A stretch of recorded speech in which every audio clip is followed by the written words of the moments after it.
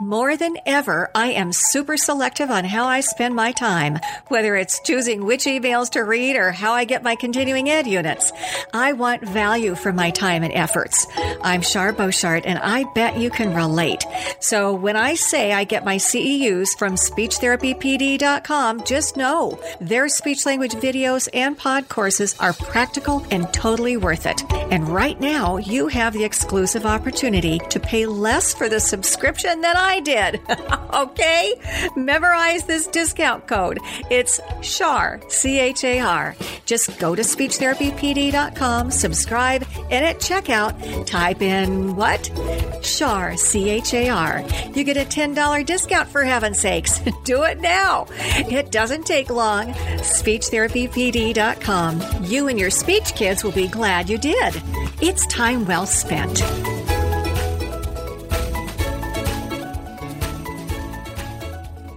Welcome to the Speech Link. I'm your host, Char, and I invite you to listen and learn practical strategies from experienced experts to take your therapy to the next level. Hello, Char here. Thanks for tuning in.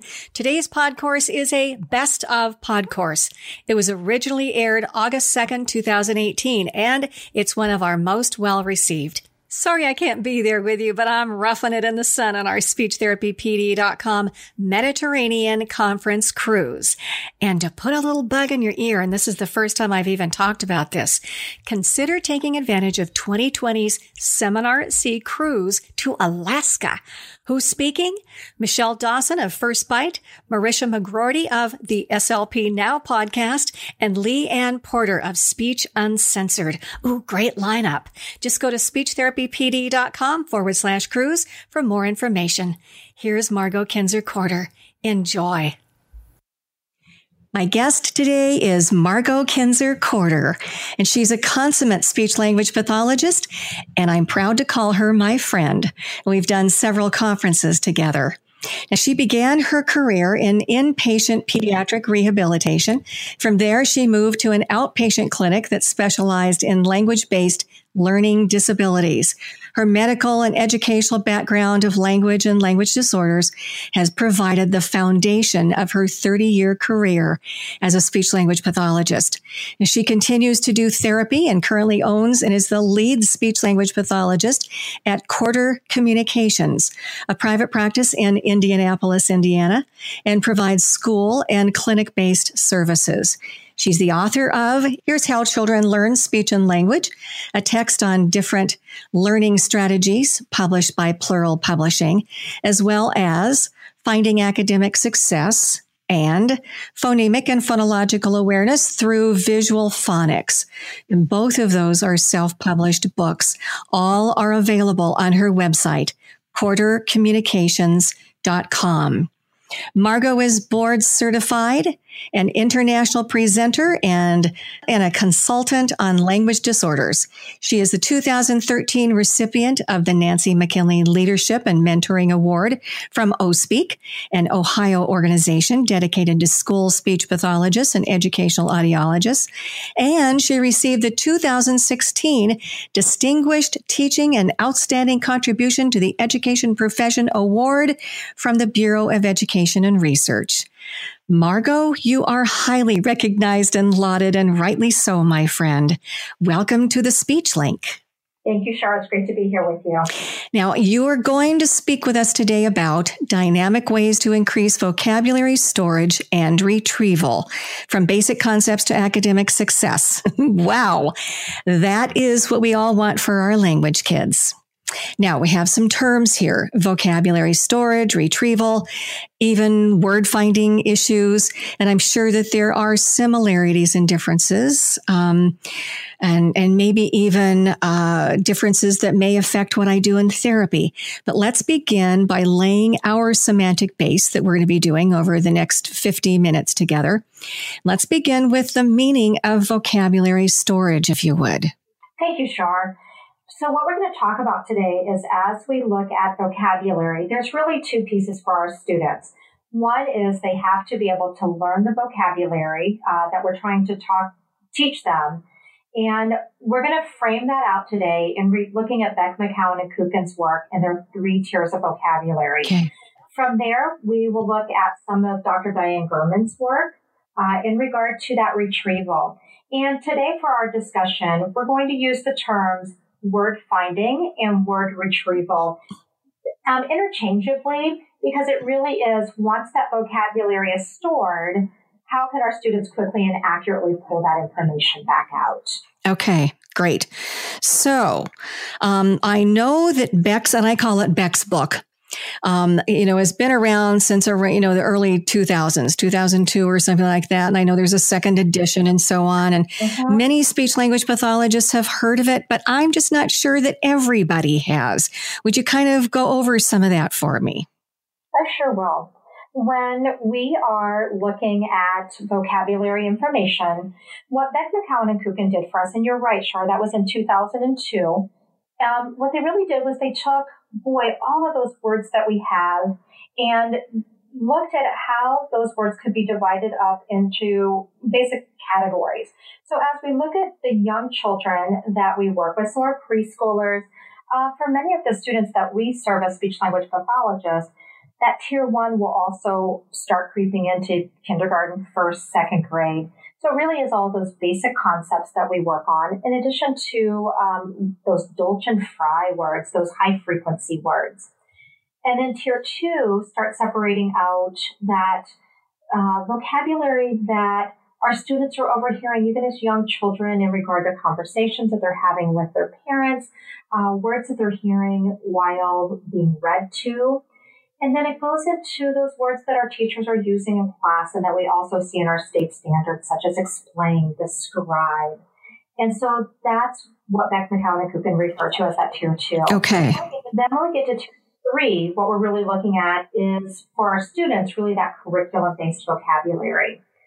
We also know that's the lingo we use in our field. Those are words of technology. And so all 3 of these tiers are so important for what our students need for their academic success. Okay. Now, I know, and I have a little, sentence here in front of me. It says, for young children, basic concept knowledge is needed to then move ahead with high frequency words and curriculum-based instruction.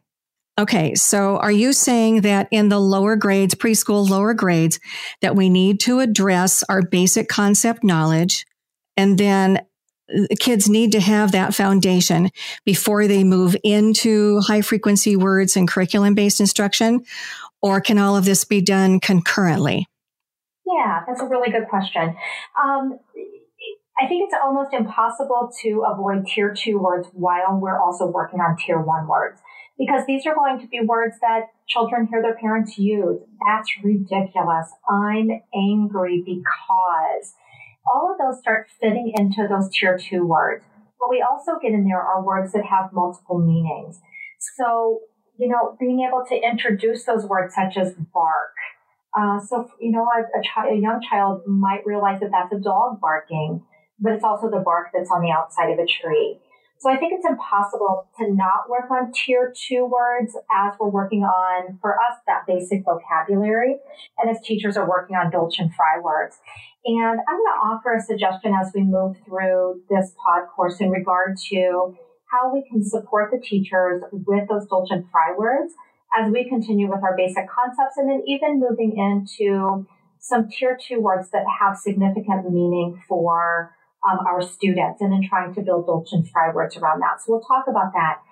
When we talk tier 3 vocabulary, that's really, we know that our students at the end of second grade, moving into third grade, there's that big cognitive and language leap that needs to occur, because that's when all the curriculum-based vocabulary really starts picking up. That's when science picks up. It's when social studies starts picking up, more direct math instruction. So that's really about that third grade mark is where that tier 3 vocabulary becomes super important to our students. Mm-hmm. Okay, that's good to know. And about that time is when their reading skills have become very functional and they're capable and so on. And, I think about many of my kids that I've had through the years in the schools, and thinking of my third graders and fourth graders that are just low to no readers and have low vocabulary knowledge. They just have difficulty communicating with other kids their age and sometimes even younger. And they get into scraps and they get into the behavioral issues and so on. And I'm always thinking in the back of my mind, they are missing so much. They didn't catch those basic, foundational words that they needed as preschoolers and early elementary, and they just got left behind. Mm-hmm. Yeah, you're correct. Is that kind of what you're thinking? And I also know that, when I was in the schools, vocabulary was something really, really important that I stressed to my teachers. How do you do that with the teachers, and what can we do to emphasize and how to teach those basic concepts to our young children? And that's a really good point, Char. And there's a couple of things that you said that I just want to follow up on. You're right. About that third grade mark is where we are moving from learning to read to reading to learn. And so it is such a critical point for students. And as we know, for many of our students with a language disorder or impairment, that leap doesn't occur at that point. And then you brought up another point in regard to just how it impacts friendships and that social pragmatic language. Mm-hmm. Tier 2, we could also talk about, and I typically say this kind of for that super linguistic, that meta linguistic information, that figurative language starts picking up. And so within that figurative language, if a student knows the meaning of a word and they only know one meaning of the word, and now we're putting it not in a multiple meaning, but in a figurative language context, these students think their friends are making fun of them. They get upset because none of those pieces are coming together for them, which is so tricky. And then in regard to your comment in regard to teachers and how we help them with this, I always use this scenario of I had a kindergarten student, and we're going to call her Susie today. I switch her names. It's a real child, but we'll switch her name for today. Okay. And this is her background. So she was a late talker, diagnosed with childhood apraxia of speech. She has an IQ of around 55 to 60. And let's just add that she also has attention deficit hyperactivity disorder. So absolutely a teacher's dream in the classroom, or not. And so the teacher comes out of the hallway and says, I don't know what I'm going to do with Susie today. She is not listening to a word I have to say. And so you stop and you say, well, tell me what's going on. And she said, we're getting ready to go out to recess. And I tell Susie to get in the front of the line. And what does she do? She gets behind Johnny. And then I said, you know what, Susie, just stand next to Sammy. And what does she do? She goes and gets in front of Johnny. She's not listening to a word I have to say. And as her speech language pathologist, you know that she doesn't have those basic concepts for those prepositions. So because of all of her diagnoses that this little wonderful girl is wrapped up in, it looks to the teacher like it's misbehavior because of the attention deficit piece, when it's really that underlying tier 1 vocabulary that she doesn't have. So as I talk to teachers and as we work, we have 8,000 words at that tier 1 level. And so the big question is, where do we start? And so we really have to be in the classroom. We have to know what words the teachers are using in order so that student can function the best in the classroom. I've got to start with those prepositions. Yes. And in front of behind, as we know, are going to come after concepts of like in and out and up. And so I may have to even back up to make sure that those basic concepts, those prepositions are in place before I can ever expect her to do in front of, behind, next to. Mm-hmm. But it's really impacting her in the classroom. Mm-hmm. Mm-hmm. Do you specifically have an evaluation tool, normed or not, that gives you information about what they have and what they don't have and what you need to do as far as basic concepts? Do you have anything to share with us? You might have to help me with this, or our listeners. I assume the BAME test of basic concepts is still available. I love the BAME. I will tell you that Okay, and I assume that I'm looking it up right now as we talk. I assume that it is still there and available for us. But I will tell you what I do is I get into that classroom when I can. Or if I'm in private practice and I'm not in a classroom, I'm talking to the parents to say, give me an idea of where your student is struggling. And I typically start with those concepts that are impacting them in the classroom. And yes, the BAME is still available we'll put a plug in for Pearson Publishing, and it is still available out there. But I will tell you, on page, for any of you that are following along in this pod course, and by chance have a handout that goes along with it, what I did on page 3 is I listed basically all of our categories of basic concepts. And again, it's not an all-inclusive list, but it includes things like colors and spatial concepts, basic concepts of quantity, quality, such as open, close, dirty, clean, shapes, weight and volume, location, adjectives for emotions, basic nouns, verbs, pronouns, and then those basic concepts that designate time. And so what I truly do is I think through those categories and figure out from there where I need to go.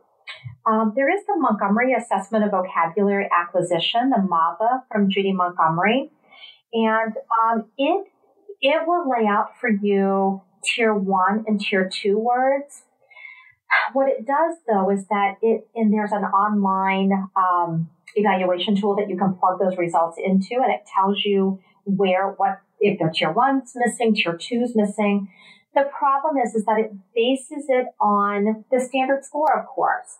So if you have a student who has a standard score of 70 or 75, it's going to give us information based on that level, not necessarily what you would expect for a child if their standard score was at 100 in that solid average range. So we do have several ways to go and look at that. Like I said, yes, the BAME is still there from Pearson Publishing. So I've used it before. It's just been a while. I've listed some of those as I just talked about. And then, like I said, the Montgomery vocabulary, the MAVA is out there as well. Right. Let me just interject because I know the BAME has been around a while and I really like the BAME. But is it spelled BOEHM or something like that? It's an odd spelling. Yes, it is. It is. You are absolutely correct. Let me try that again. BOEHM, Test of Basic Concepts. And it looks like the 3rd edition is out, and it is for ages, looks like grade levels kindergarten through 2nd grade. Okay. Is it still administered or I guess that you can do it individually, but you can do it to like classroom, full of kids or lots of kids at once? But I know a few years ago, classroom teachers were actually using it, which I thought was a good thing.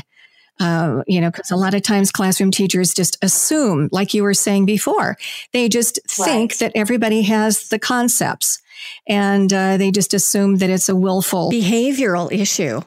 Okay, I'm sorry, I kind of sidelined you there, Margo, but you know what? No problem at all. And as I look at this information on the BAME, it looks like the last publication date was 2001. So it'll be interesting to see if there's any updates coming on that as well. And I'm sure our listeners have other tests that they'd like to use while looking for those basic concepts for our younger students, which are those Tier 1 words. Yes. Years ago, I put together a 1-page basic concepts, and it was just something that I put together, not needing pictures or manipulatives or anything.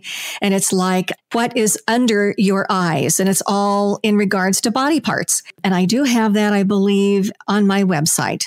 Give a little plug here, but sharposhart.com. And I think it's under free stuff. But I used it for years and it was very helpful. I love your list here on page 3. I like those concepts and the way that you have them laid out. But that's what we need and that's what the kids need. Just that nice, solid information. Okay. So you're back to Susie. And do you want to share with us kind of how you handled that with the teacher? Or was she one of your kids that you had on your caseload? What happened? She was. And so remember I said Susie's IQ was about 55 to 60. And here's what we know about the number of exposures that students need to learn a new word. And there was the original study. I love this because the original study was done in 1931 by Gates, and it was repeated by McCormick in 1999. And I recently did an internet search to see if I could find any other updated research past McCormick in 1999, but it looks like that's still our most current research. And it's the number of exposures that students need to learn a new word. And to me, for all of us as speech-language pathologists, I feel that this is important information to know because what it means is that based on the IQ levels of students that we're serving, that if they are still in a regular classroom, or even resource classroom or a functional academics program where they still are studying vocabulary and also have spelling words they really should know the meaning of, we can't keep up with all the vocabulary in the classroom. It is amazing to me that when I go over spelling words with students, it is not unusual for my students to not know 80% of their spelling words. And I'm kind of digressing or moving ahead to tier 2. But let me give you an idea of the number of exposures. So first, we're going to start with children that we don't get to see very often. And let's look at an IQ that is significantly above average of 120 to 129. Those students still need 20 exposures to a word to make it their own. 20? 20. So if we go to an average IQ of 90 to 109, 35 exposures. Let's go down to a moderate cognitive impairment, which for their research was considered 60 to 69, 55 exposures. Oh my. Now you're talking about owning it. Owning it. Being able to learn it, not memorizing it for the test, but truly learning it where they can actually understand it and be able to use it themselves. Okay. And then exposures, what do you mean by that? The number of times they need to come encounter with that word. So for example, for Susie, let's go back to Susie. In front of, it's going to take Susie 55 to maybe 60 exposures to that word for her to understand it and be able to use it. Wow. Okay. And she's going to need somebody to say, stand in front of Michael. And here's where here's in front, where she takes her and puts her in front or indicates. Physically moves her. Yep. Points. Yep. You are right. So the big piece of that is helping teachers understand it may be halfway through the school year before Susie's ready to follow those directions of in front of behind. And again, if Susie doesn't have those first level basic concepts of in, out, on, we've got to start there first because we can't expect her to understand those harder concepts if I don't have the basic ones in front of that for her to understand as well. Yeah. Something else just kind of occurred to me. I wonder if it has something to do with context. Like Susie standing in line, she's distracted by the other kids. Maybe she's in the lunch line and she's hungry. Maybe she's concerned about something that happened in class or something that somebody said. And so there is some distraction there. Most of your average, regular, cognitively aware kids are going to come to attention and, oh, okay, Mrs. Jones, I'll get in front. But I'm thinking that, you've got so many variables there with a child that has a 55 IQ that there's going to be a lot of concrete examples and repetition that's needed. Is that true? That is true. And in my example with Susie, you also have a young lady with attention deficit disorder, which is going to impact even more. So, even though, let's move up and let's go to a mild cognitive impairment, which for their research was considered 70 to 79. They still need 45 exposures. And so even 45. And if we move up to 80 to 89 IQ, they need 40 exposures. So, the difference between that 80 down to 60 is really just 15 more exposures to the words. So, I think we have a role regardless whether we're in the school, we're in private practice, or wherever we are working with children, we've got to understand that significant impact of that tier 1 vocabulary on that academic success. And that's where it has to start. And when we look at those 8,000 words, that's how we have to decide where's the beginning. Yes, that's a good beginning. I'm thinking too with that teacher, and something that I would say to teachers: never assume the child understands. Never assume that. And, like with Susie, she's going to need really concrete examples. And then, as you said, lots of them, lots of repetition. And lots of patience from her teacher. Right. Yes. And that requires time and effort. And a lot of teachers, bless their hearts, they have neither one of those. Char Beauchard here.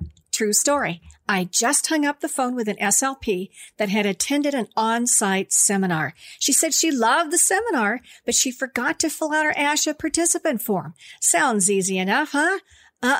The seminar was 3 months ago, and all the paperwork had been submitted, and ASHA doesn't take late forms. So I said, Linda, you have to file an appeal with ASHA. Then she said, this is a nightmare. I drove 2 hours to get there, 2 hours to get home, and now I have to file an appeal. I felt for her. And then I said, Linda, have you ever heard of speechtherapypd.com? She said, no. I said, just get your CEUs online, girl. That's what I do. You don't have to leave home. They have over 500 hours of video, a huge variety of topics for SLPs that work with children and adults. And if you don't want to watch a video, then listen to the pod courses and get your CEUs that way. Then she said, they're pretty expensive, right? I said, no.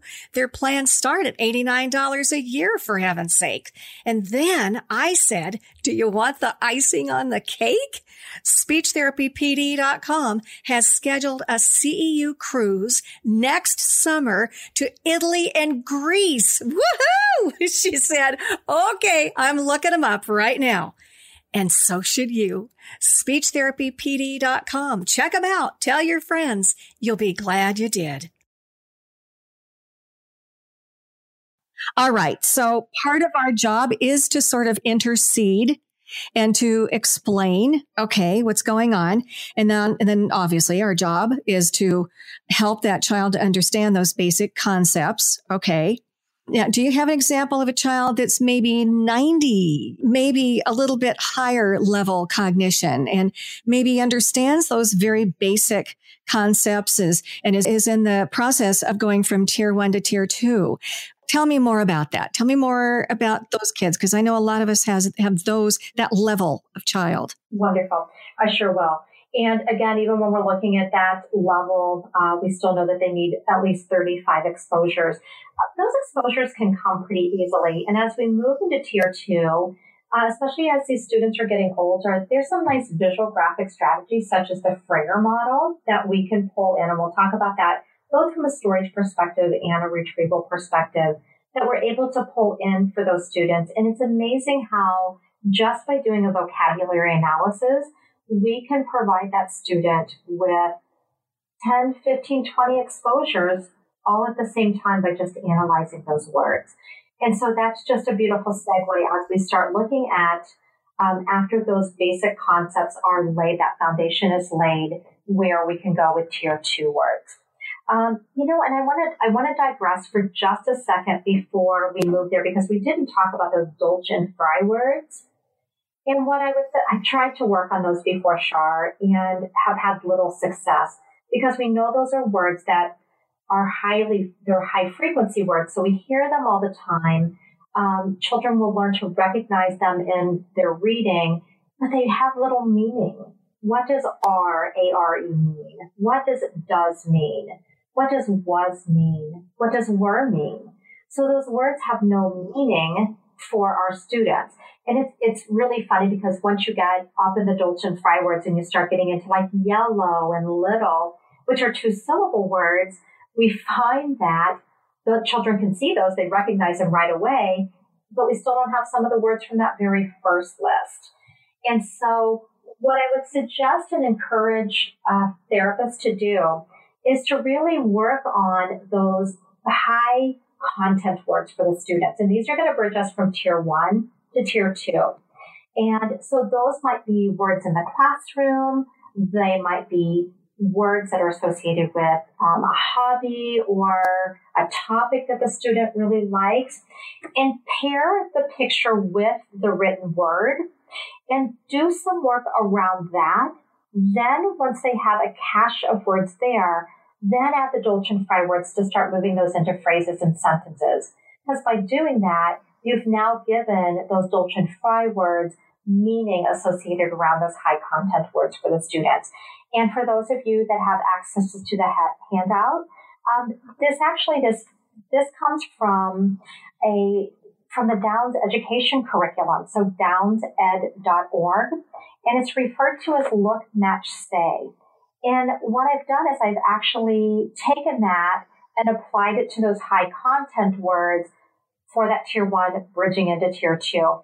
And the process to do that is available for you in the handout on 6, 7, 8, and the top of page 9. And there are certain Dolce&Fry words that we can use that same type of approach or teach the vocabulary of, such as colors, such as pronouns. And those lend themselves very nicely to be able to set that foundation in tier 1 to get ready to move to tier 2. And for tier 2, we have about 7,000 words at that level. So let me give you another example. So let's go with Johnny. And Johnny is in the 4th grade. And the teacher comes out and she said, Johnny is really struggling. And I'm not sure what he's understanding and what he's not. And we decide to go in the classroom and just sit in the back and listen to the vocabulary that the teacher is using. And the teacher is using words like explain, describe, compare, contrast, analyze, explain. And those are tier 2 words. And if our students don't have those words, they can't participate in class. They can't understand the context in which the teacher is discussing or lecturing.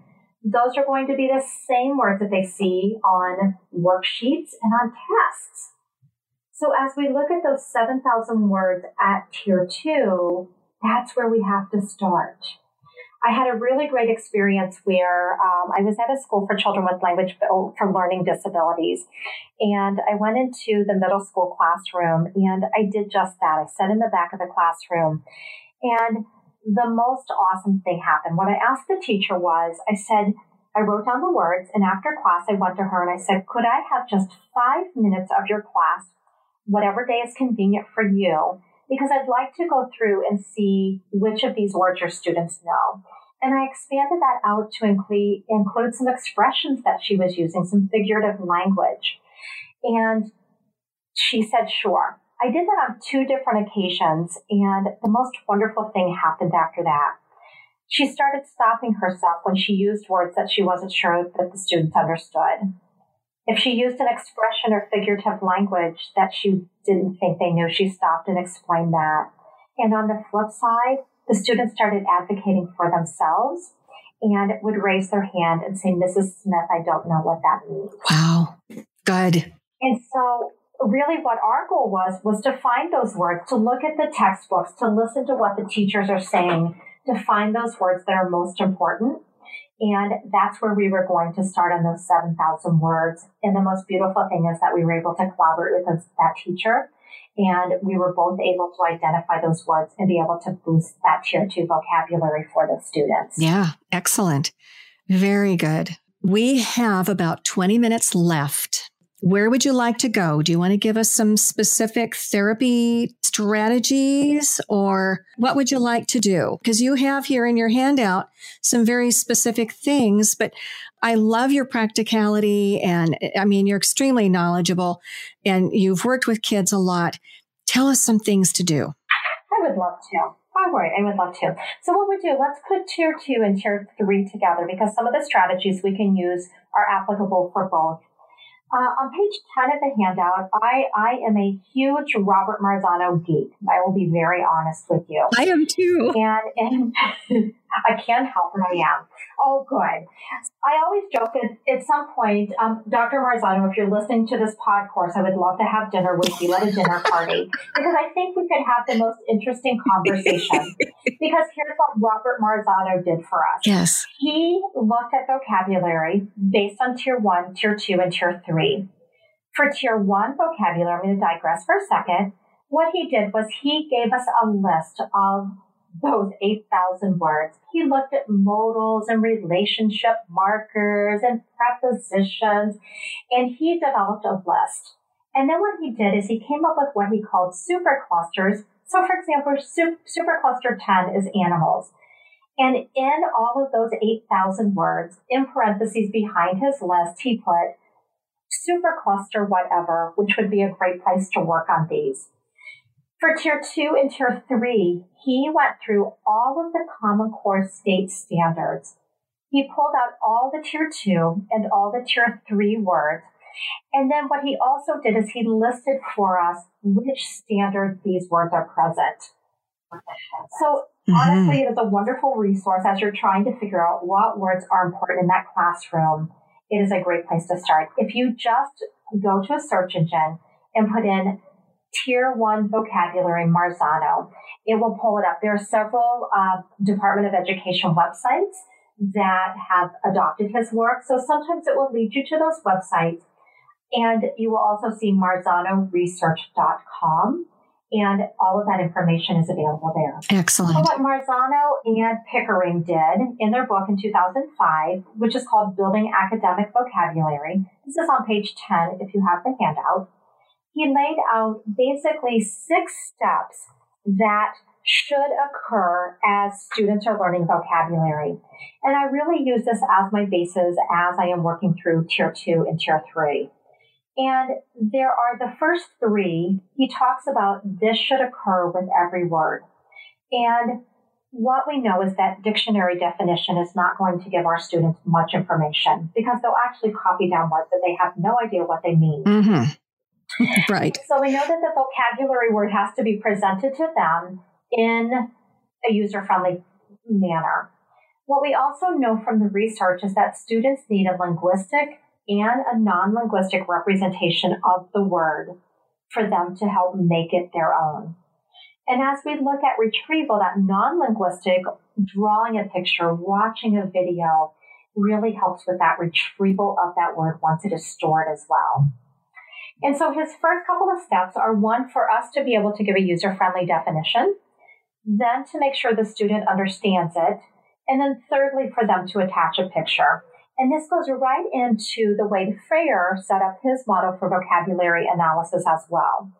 And I'll give you an example. I had a young man, 4th grader, and they were reading a book called The White Giraffe. And one of the vocabulary words he had was, I just want magnificent. Is that the word? Is it magnificent? Oh, I just went blank with my example. Let me go to marvel. It's a better example. And his definition for marvel on his own was to look at something. And so for him, what I had to do was, Thomas, marvel is like to wow, look at something. And so what we did is we talked about another word that he had, which was majestic. And we looked at things that were majestic. And we looked at, the Grand Canyon. And we looked at a lion's mane. And we talked about looking at those things that we would marvel at them. Mm-hmm. And so we got to the definition of wow. It's that to wow, look at something. And so I said to him, if you had to draw a picture of something that you would marvel at, what would it be? And he said the blue ocean in Florida. Wow. So he drew a picture of himself looking at the blue ocean in Florida. So once we make sure that their definition matches up with the picture that they're visualizing, then we want to ask them to write a sentence or to tell us a sentence that would go with that. And his sentence was, I marveled at the majestic blue ocean in Florida. Wow. Good for him. I know, really awesome. And so from that, we know that he's had enough exposures to make that word his own. Now, his mom tells me a very funny story. One of his words was savor. And one night at dinner, he wasn't eating his vegetables. And his mother said, you know, you have to eat your vegetables. And he looked at her and said, you know that I am savoring those. How about that? So again, Marzano steps. And then the fourth, fifth, and sixth from Marzano is all of those exposures. Build it around games. Build it around, competitions within using those vocabulary words. Play Family Feud in the classroom or in therapy with them. And also continuing to review those words. That lends itself beautifully to the Freyer model, which I just talked about, because we can do that picture representation and those definitions. I don't know that. I'm sorry to interrupt you, but spell that for me. It is F as in Frank, R, yes. A-Y-E-R, and that's available for you on your handout on page 11. Okay, thank you. And so what Freyer did was looked at definition. Again, that would be a user-friendly definition. There's a place for your picture. There's a place for a synonym if it's appropriate for that word, and an antonym. And I'll be honest with you, Char, I typically provide that synonym and antonym to my students as well, because I want to make sure that they're writing down words that they understand and that I think are within their vocabulary. And then there's an oval in the middle, which is where the vocabulary word would go. And I was going to say, a few other things. Let's talk. We're going to digress into morphology for a second. Okay. Other things that I've added to this Freyer model, I've also added prefix, suffix, and roots, so that in order to support that Tier 2 vocabulary and Tier 3 vocabulary, if we can help students understand that Greek, that Latin root, we can help them understand what a prefix or suffix means in that word. We can further their exposures and understanding of those words as well. Mm-hmm. Wow. Good ideas. I love it. I love the marvel and the magnificent. I will always remember that. And the savoring. Yes, I have pictures of that in my brain. And I'm sure that child will have the pictures too, because there's got to be some kind of an association. And do you think that's kind of what's going on, is that we want to help the child to generate an association and something that's close to them and personal? You're right. Absolutely. Because we know that, I'm going to take it back to Marzano. We know Marzano has my favorite book, totally geek section here. He has a book called Building Background Knowledge, and then he builds that into Building Background Academic Knowledge. Okay. And we know that the more background information our students know in regard to a topic, the more familiar they are, which makes new learning easy. And the other piece with that picture representation, the other thing we're doing, if we talk about brain-based learning for a minute, we're integrating the right part of the brain and the left part of the brain and the occipital lobe, and we're pulling all of those pieces together for that student's learning. And it's just a beautiful segue also into then that retrieval piece for our students as well. Yes. Retrieval. Yes. So like I said, we're going to use kind of that retrieval and word finding interchangeably. Okay. And so we're just going to talk about this quickly. And it's a topic that we can also talk about at another time. Okay. But we know that for students, word retrieval is an expressive language disorder. And what's interesting is that it can be included as part of an overall language disorder, an expressive language disorder. But sometimes we see students who have difficulty with retrieving words, finding those words quickly and being able to pull them back out when they need them. It is also highly associated with attention deficit disorder. Okay. And so what I would like to alert our listeners to, if you're evaluating a student and you're looking for retrieval and you see it as a standalone, get back with your school psychologist, because this might be a student that we have to look at that attention piece as well.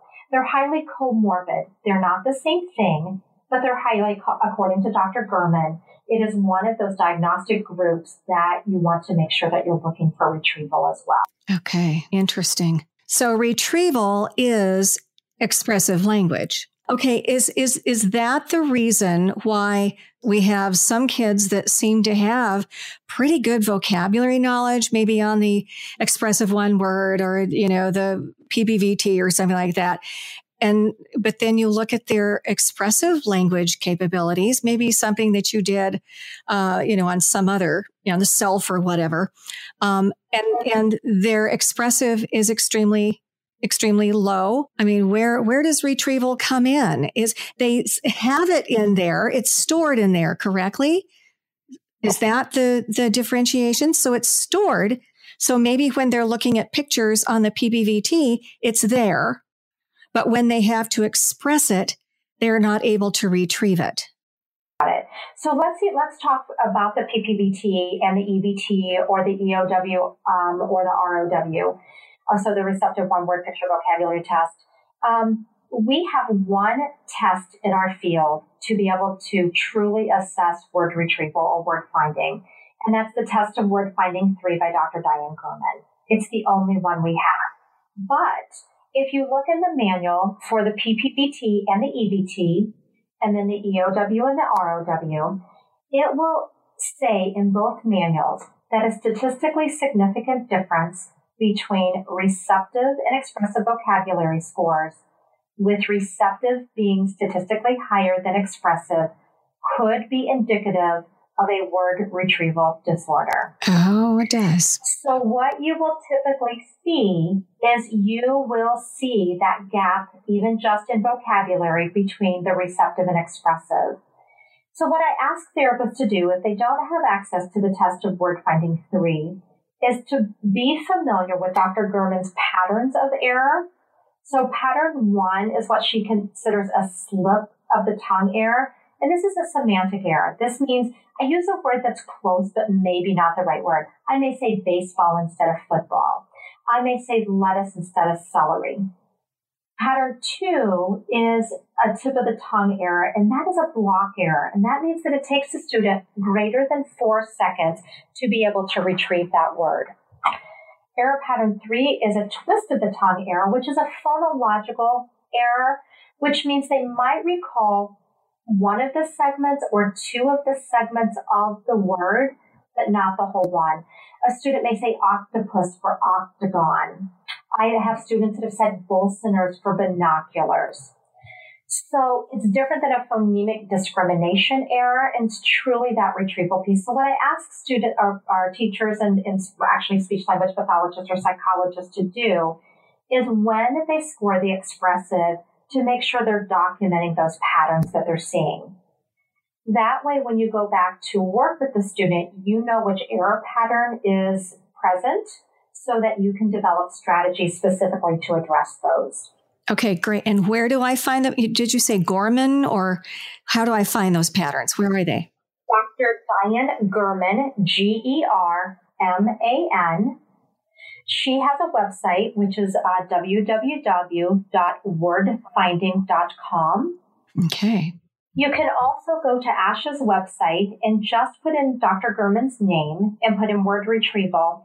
It will pull up a couple of convention handouts from her presentations that talk about dual vocabulary focus, which is that storage and that retrieval. Perfect. I love it. Oh, Margo, you never fail to amaze me.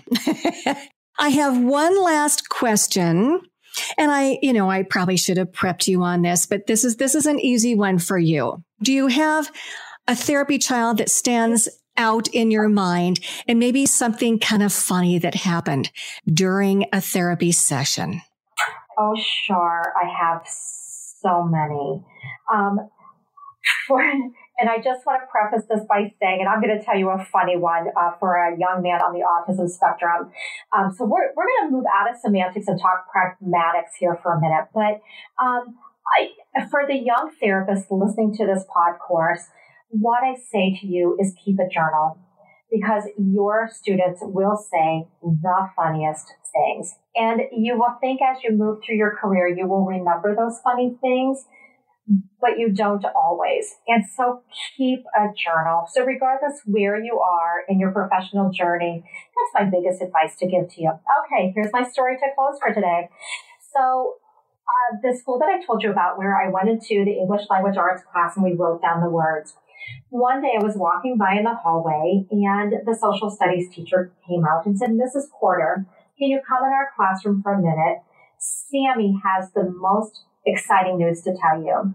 And Sammy's in the front of the class and she is just so excited.